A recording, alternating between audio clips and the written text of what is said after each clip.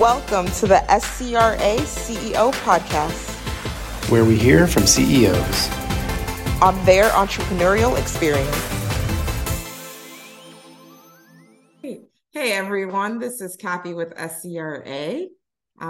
This is the SCRA CEO podcast with your host, me, myself, and my co-host. Hi, Matthew Bell, Director of the SC Launch Program. Welcome, everyone. Today, we are bringing back our favorite pediatric anesthesiologist gone technical founder, Jack Neal. Must be your only one. Jack, for the folks that haven't had the opportunity to listen to the original, we definitely want to dive back in and providing them the origin and a little bit of that brief history on what is Hank AI and how we've come this far, and then kind of venturing onto where are we headed and where are we going. Awesome. Well, how long do we have here? I got to keep this under 30 minutes. All right, under 30 minutes. I'll try to do it quick. Yeah, I'll try to keep this quick.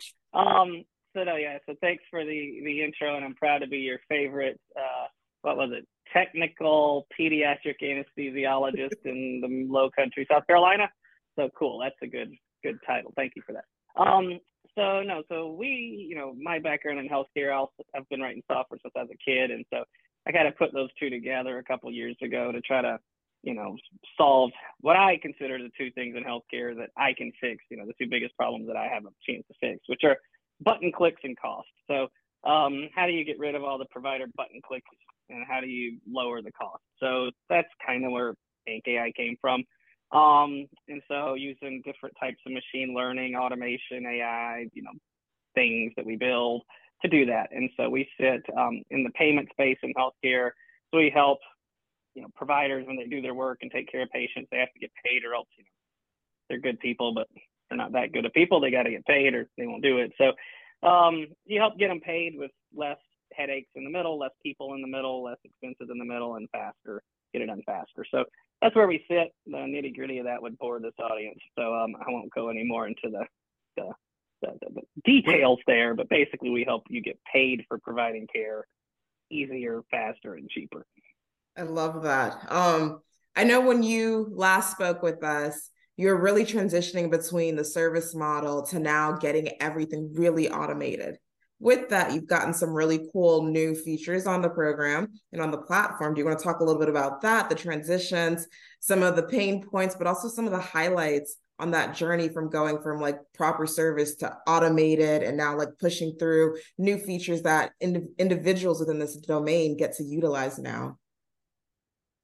Yeah, and I'll try to keep it slightly generic, because again, our use case, people will fall asleep or hang up. So it's quite unsexy and extremely boring. But in a general sense, going from the services, which is like humans, people doing it, versus tech-enabled services, which is people plus machines doing it, to tech services, which is like the tech can do it without a person. Those are kind of the three buckets that things fall into. So of course, the holy grail for most things, you can think about like self-driving cars, is that the car does it without a human in the loop, without a person around. That would be the tech, a human there to intervene, like in a Tesla when it screws up. That's a tech-enabled service. And then the service is I'm just driving an old, a Hyundai, and I'm doing all the work. So for us, we started focusing on the self-driving car version of this. But this is what happens when you're an entrepreneur. You got big ideas, and it's good, because otherwise you wouldn't do anything if you knew how hard things were. But along the way, you have to figure out how to actually survive, make money, get there over time. And so for us, our big idea was straight automate. And so we tried, but we needed more data, we needed more time, we needed more money, we needed a lot of things. And so kind of just came to be that acquiring/merging with a services company that was traditionally doing the work. They were driving the cars. We put the two together, and so that we could sell service the same way people were used to consuming it, but start to automate more and more of it. That gave us data, that gave us knowledge, it gave us a brand in the space, because people knew the service company. We weren't like this AI company who promises magic, right? We were a trusted player who was known for a long time. So we I lay that out because we started as an AI first company, and then we kind of had to back our way into adding services to get somewhere. As we go back to as we continue to strive towards the tech version with requiring less people to do the work. So so we made great progress. There's still people in the loop for everything we do at the moment, in a general sense, if I'm being frank about it. But we make sure they are more accurate, faster, and every time they interact with the system, it's more training data to get us closer and closer to the place where we start automating larger and larger percent. Just kind of curious, Jack, with you having brought your customers along the journey of the development with you versus hitting them with a new ChatGPT / AI product. Do you feel like that has helped you with your customer base in terms of they're seeing an initial product which did add value for them, but now you're improving and starting to incorporate some of these elements, which seems like it would add value propositions that makes it easier for you to sell to them? I'm kind of curious if that's true or not. Yeah, I think so. I mean, what we, I like I always say, I'm very convinced I know everything at the moment, but I'm also honest that a year from now, I'll tell you there's a lot of things I don't know. So at the moment, I'm going to tell you what I'm convinced I know, but just be aware we do this in a year and it might be different. You would think that if you can just show some numbers that are verifiable and true, like you show some accuracy metric, you showed this stuff, that people would be, that you would, to the customer, they would say, that's great. That's better than my people. That's good enough. And you'll save money. Let's go, right? That is not at all what I've found to be true. That was the premise. But it is not proven true. There's, in a space that's highly regulated, and when things go wrong, large lawsuits can occur, which is how healthcare payments are. The numbers hardly matter during the sales cycle, at least. What I find that matters far more, and we've landed some very large contracts, what matters far more is the comfort that you're not going to screw things up.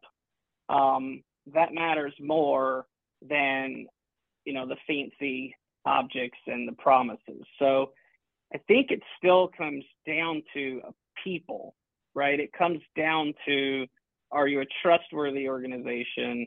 Even though you're building fancy stuff, it's going somewhere, do people trust you and your organization? That's what it feels like now is the most important. And so for us in the sales cycle, it's not push out promises about how good these things are, promises about how accurate and how much you're going to lower your costs and all the typical marketing things.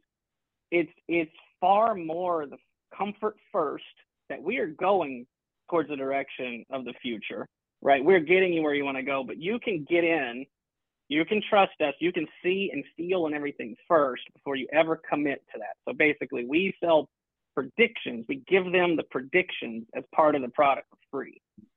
And the only difference between prediction and automation is them flipping a switch, basically, and saying, those are good enough.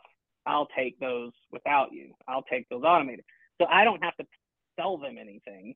They tell me, why am I looking at all this stuff all the time? Just drive the dang car. Like, why am I in here? And they start pushing me to say, I don't want to be paying attention anymore, other than me tell them they don't need to pay attention anymore. Mm-hmm.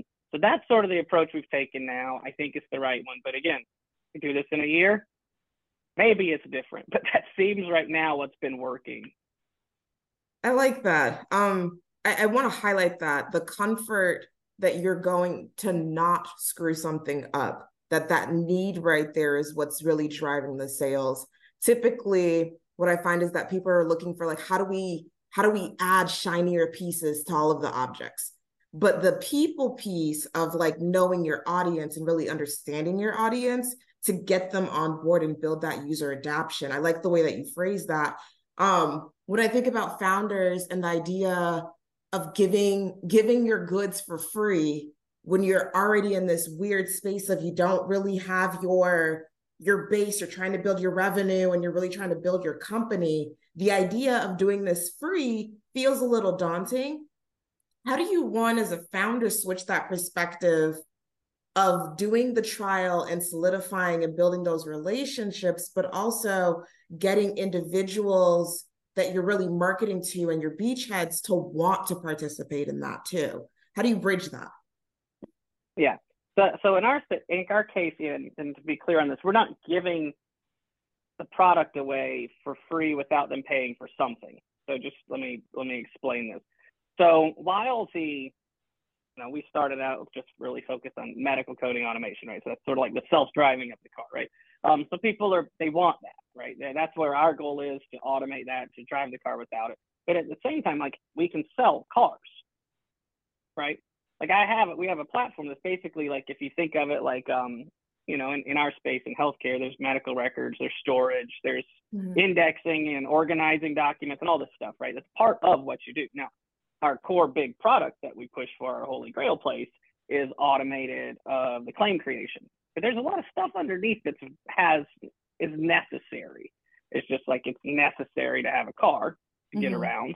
But you buy the car that is going towards the place where it'll drive itself. So in our case, we basically sell Dropbox to them. Not really, but if you want to think of it as data storage, you kind of sell them and make money on your data storage. And at the same time, you start showing them the other features that are closer to the future. And you can throw those in there for free so they can see them and feel them. But then if they want to flip a switch to, it's very nuanced, but like the prediction itself, they still have to look at, touch, approve, and all this stuff. If you want to go from prediction to don't look at it at all, that's what you pay for, because then we have to audit it, check it, and then we're guaranteeing it. Before that, this is just, there's no guarantee, right? You accept all that stuff and it's all wrong, that's on you. So it's really, we sell a product that includes that as a feature that we give away for free inside of there. So they choose. I think it's like, if you have a product that's an automation, what are people already consuming? Like, they're already doing something probably around this, if it's related to data or objects. So can you sell that thing that's as good as the status quo? And then you be trustworthy that you're building the future on top of it with it.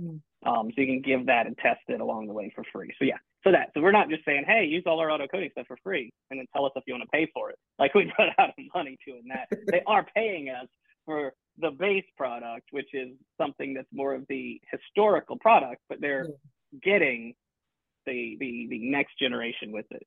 Bonus nuggets in there heading into the future. I like that. So you're going through this journey. You've got this vision of what you were going to do. You pivoted a little bit and basically adopted a model for development that was a little more service focused versus automation focused, but with the intent of going full automation in the future. You've also started to get your customers into a position where they're trusting your product. You're starting to scale a little bit. I'm assuming that's when you started to think about, okay, I need to raise some additional capital to really start to scale this thing, because I feel like I got the product market fit figured out. I kind of feel like I got a sales pattern going that I know I can replicate. Am I off base in kind of what I'm saying? And at what point did you feel comfortable going out into the market and saying, okay, I'm going to raise a sizable amount of capital?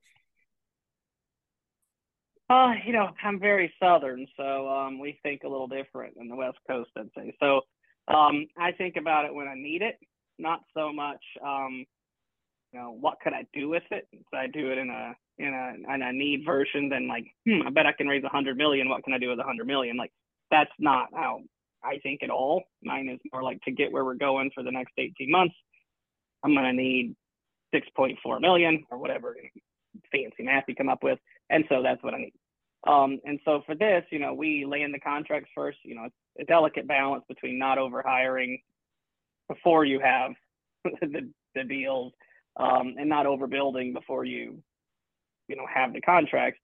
And so for us, it is land the contracts first, right? So build the MVP, build more than an MVP, build a totally functional product, but maybe it's lacking in some of the cool automation things that are the future.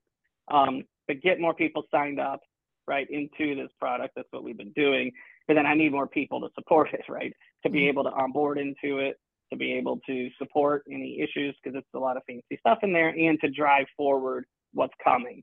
But I think it's really, I've pivoted a little in how I think about the team, and it's try to figure out what can I do that's the biggest impact with the smallest team.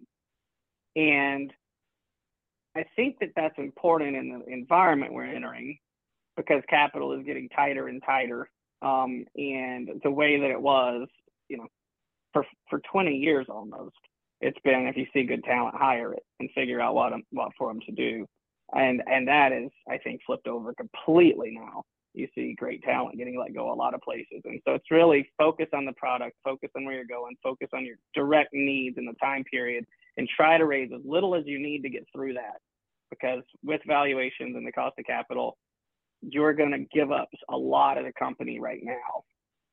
So try to give up as little as you can. So yeah, ours is need-based basically, to make sure we don't blow up with customers, to make sure they're happy, to make sure we add features they need, and to push and drive forwards towards, that delicate balance of growth over, capital spending.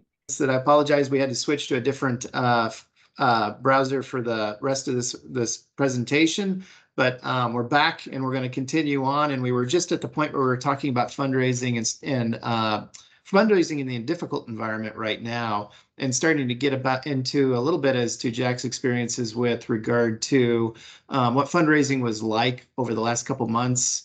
How difficult is the environment, and what are your thoughts about trying to raise capital in the Southeast? So, in the last couple of weeks, as we sort of started out this fundraise, now we paused one earlier this year. We had some work to do. It was clear when we started that we needed some more of our contracts signed, some more of our platform revenue ramped up. We already had some contracts signed, but we got more large ones, and our revenue is growing much faster now on platforms. So yeah, we're in good shape now. So now we're doing our actual round, and we've already got what should be leads, and we should have it filled. We're pretty much starting it next in November, like officially starting it with everything in November. But I think we've already got our investors for it. But yeah, it's interesting. I for better or worse, I'm always looking at macroeconomics, probably too much sometimes. I mean, I think it can be confusing, and maybe sometimes I'd be better served to just focus inward on the company and forget about the world. But it's kind of hard to do because it impacts us so much. So yeah, I pay a lot of attention to what's going on in macroeconomics and markets that are just in capital and bonds, and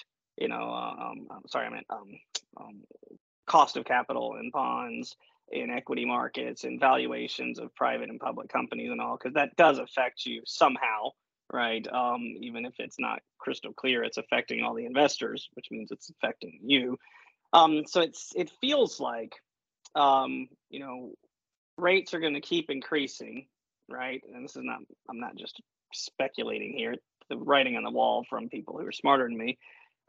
Rates keep increasing, which means cost of capital keeps increasing, which means LPs who fund venture groups now have options to make good returns that's maybe not taking risk on early companies.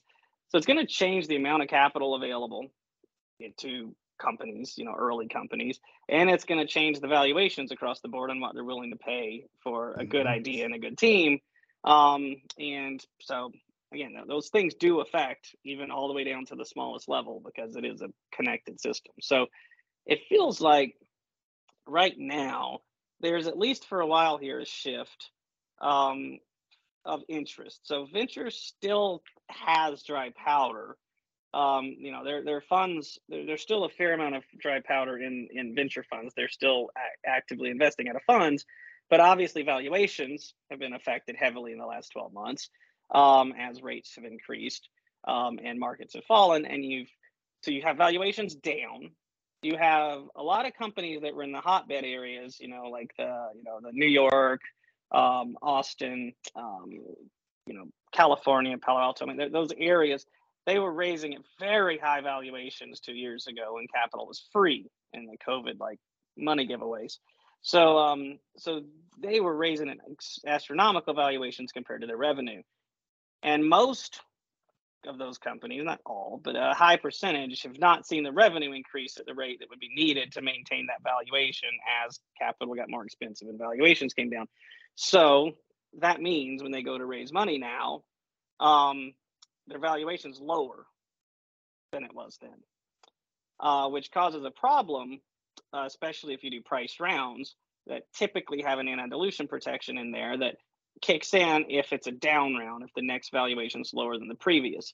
There's different ways it gets calculated, but in general, you're going to give up equity to those players who invested at a higher valuation to make them whole as you come down on the valuation.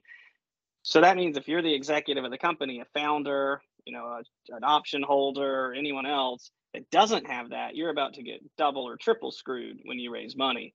So if you get screwed too much, as in you don't own much of the company anymore, or none, if it gets bad enough, what's the point? Your company's dead. You have no leaders. So because of that, investors are having more trouble, and this is from me talking to them. This is not just I think. I mean, I've heard this. Is that those hotbed areas that have that problem have become hard to invest in because of that exact issue.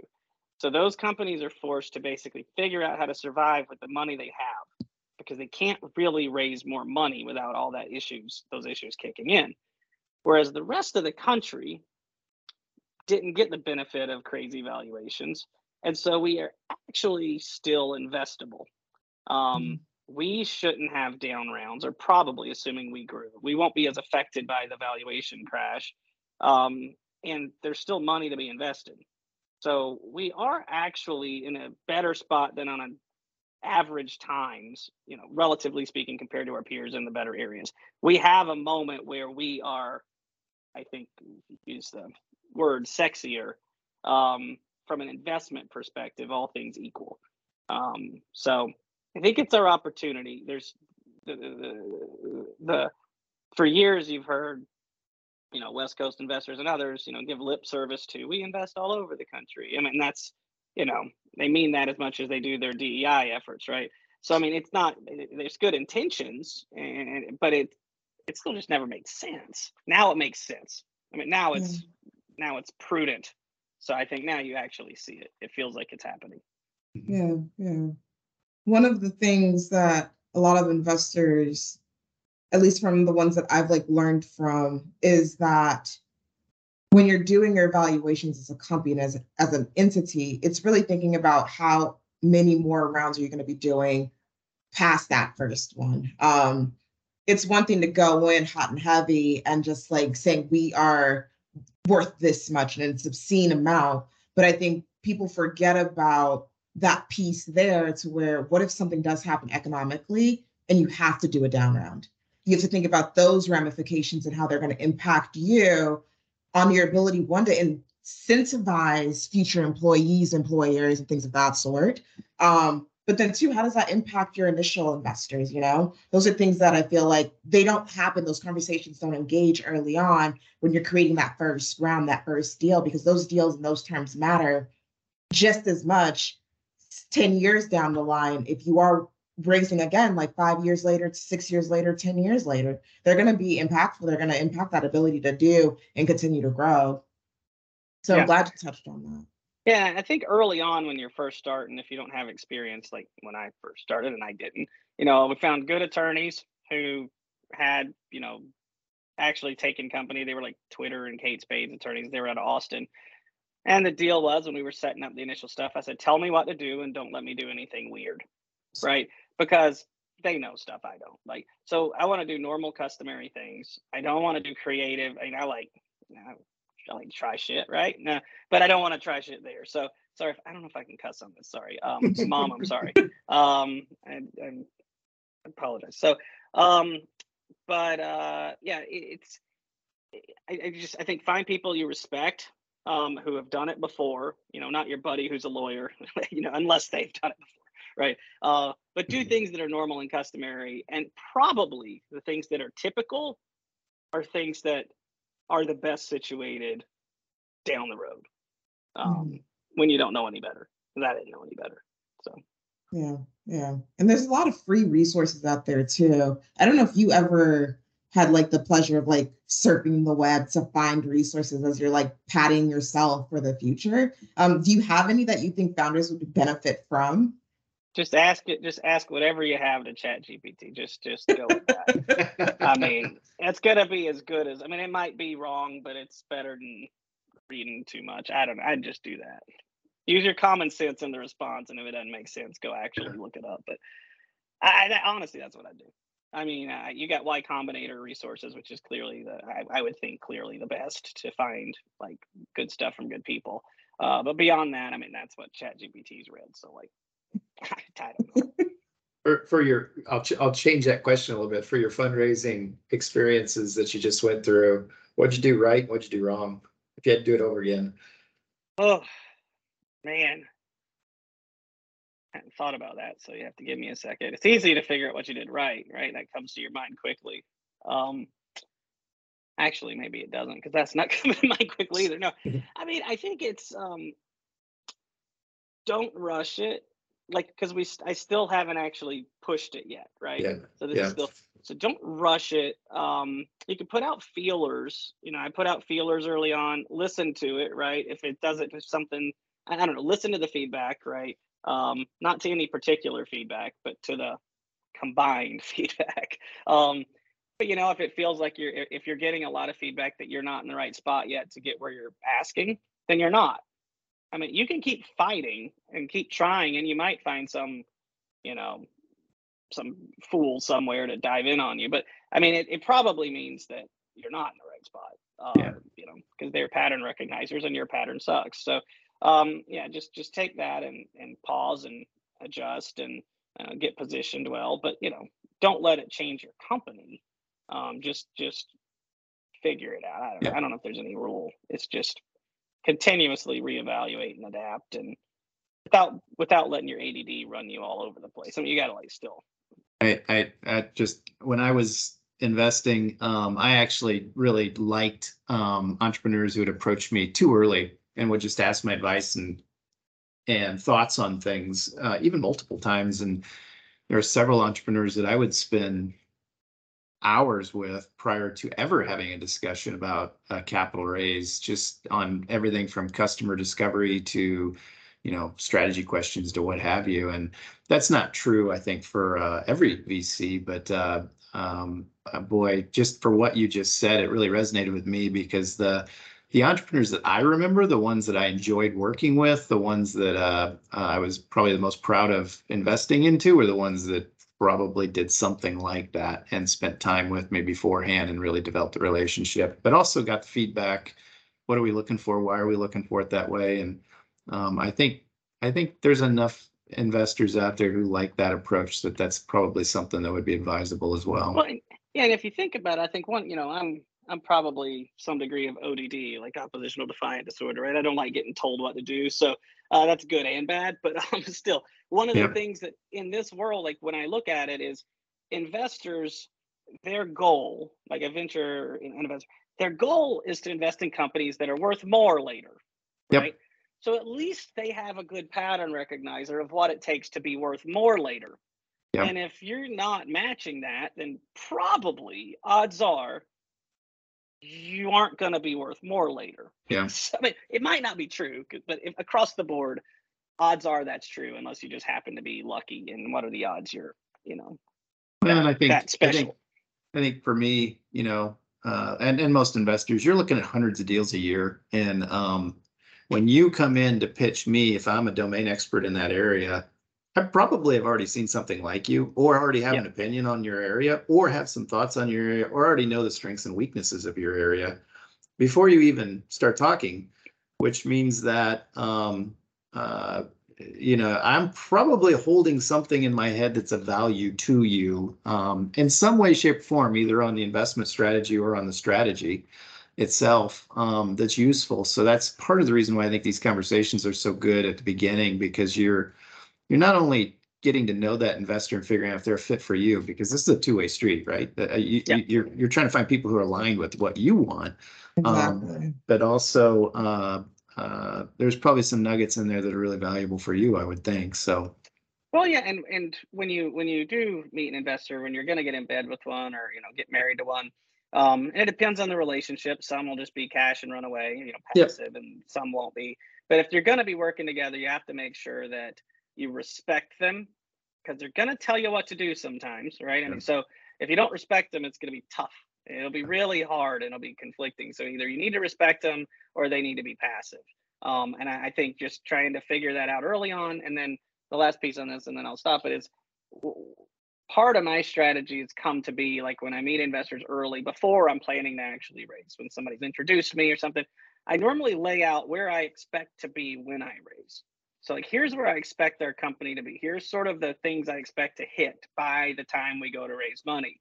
So whenever I do come with that, they have some his bellwether of whether we are already like getting where we're going, right? Are we treading water? Or are we actually hitting home runs? And so go ahead and lay out your targets early. So when you go back to actually pitch, you can bring that back and say, look, we said we were going to have these 2 deals signed and have this revenue. And they'll be like, oh, Yeah, you that's did exactly get right. there. Yep. Yep. So Sets expectations up very nicely. Yep.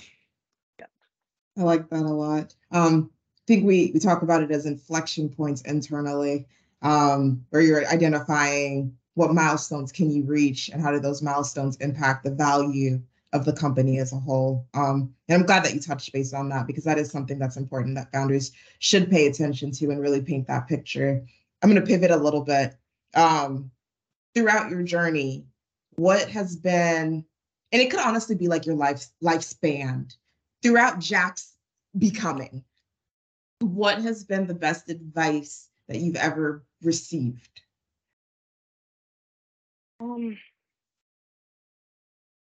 can I start with maybe the worst advice? So I think I've spent years like listening to, taking in a lot, right? Like in school, I feel like I've been in school for 5 years, which means like I've had coaches and a lot of different things, and I've been listening and learning and listening and learning. And, I just turned 40. And so, when I turned 40, I've made a few changes in life. Half my life's over, probably half, maybe slightly less than half. But one of the changes was to try listening to myself more for a year. I feel like I've learned a lot, I've listened a lot, I've taken a lot in. But it's time to, go from being the student to being, on your own. And so for this year, I'm mostly trying to just be comfortable in my own skin, be comfortable that I know what I'm doing. I've learned where I need to be, and just do it. Don't try to bounce everything off a million people and get a million feedbacks. It's exhausting and overwhelming. And I think now I've done enough of that. So this year is going to be me, right? To run the company the way I think the company should be run, to focus on the goal. And this is with our team, of course, not just Jack in a silo, but I mean, without really like pinging everything off of advisors and direct, just we know what we're doing. Let's go. Let's go. Let's be comfortable. Let's be confident.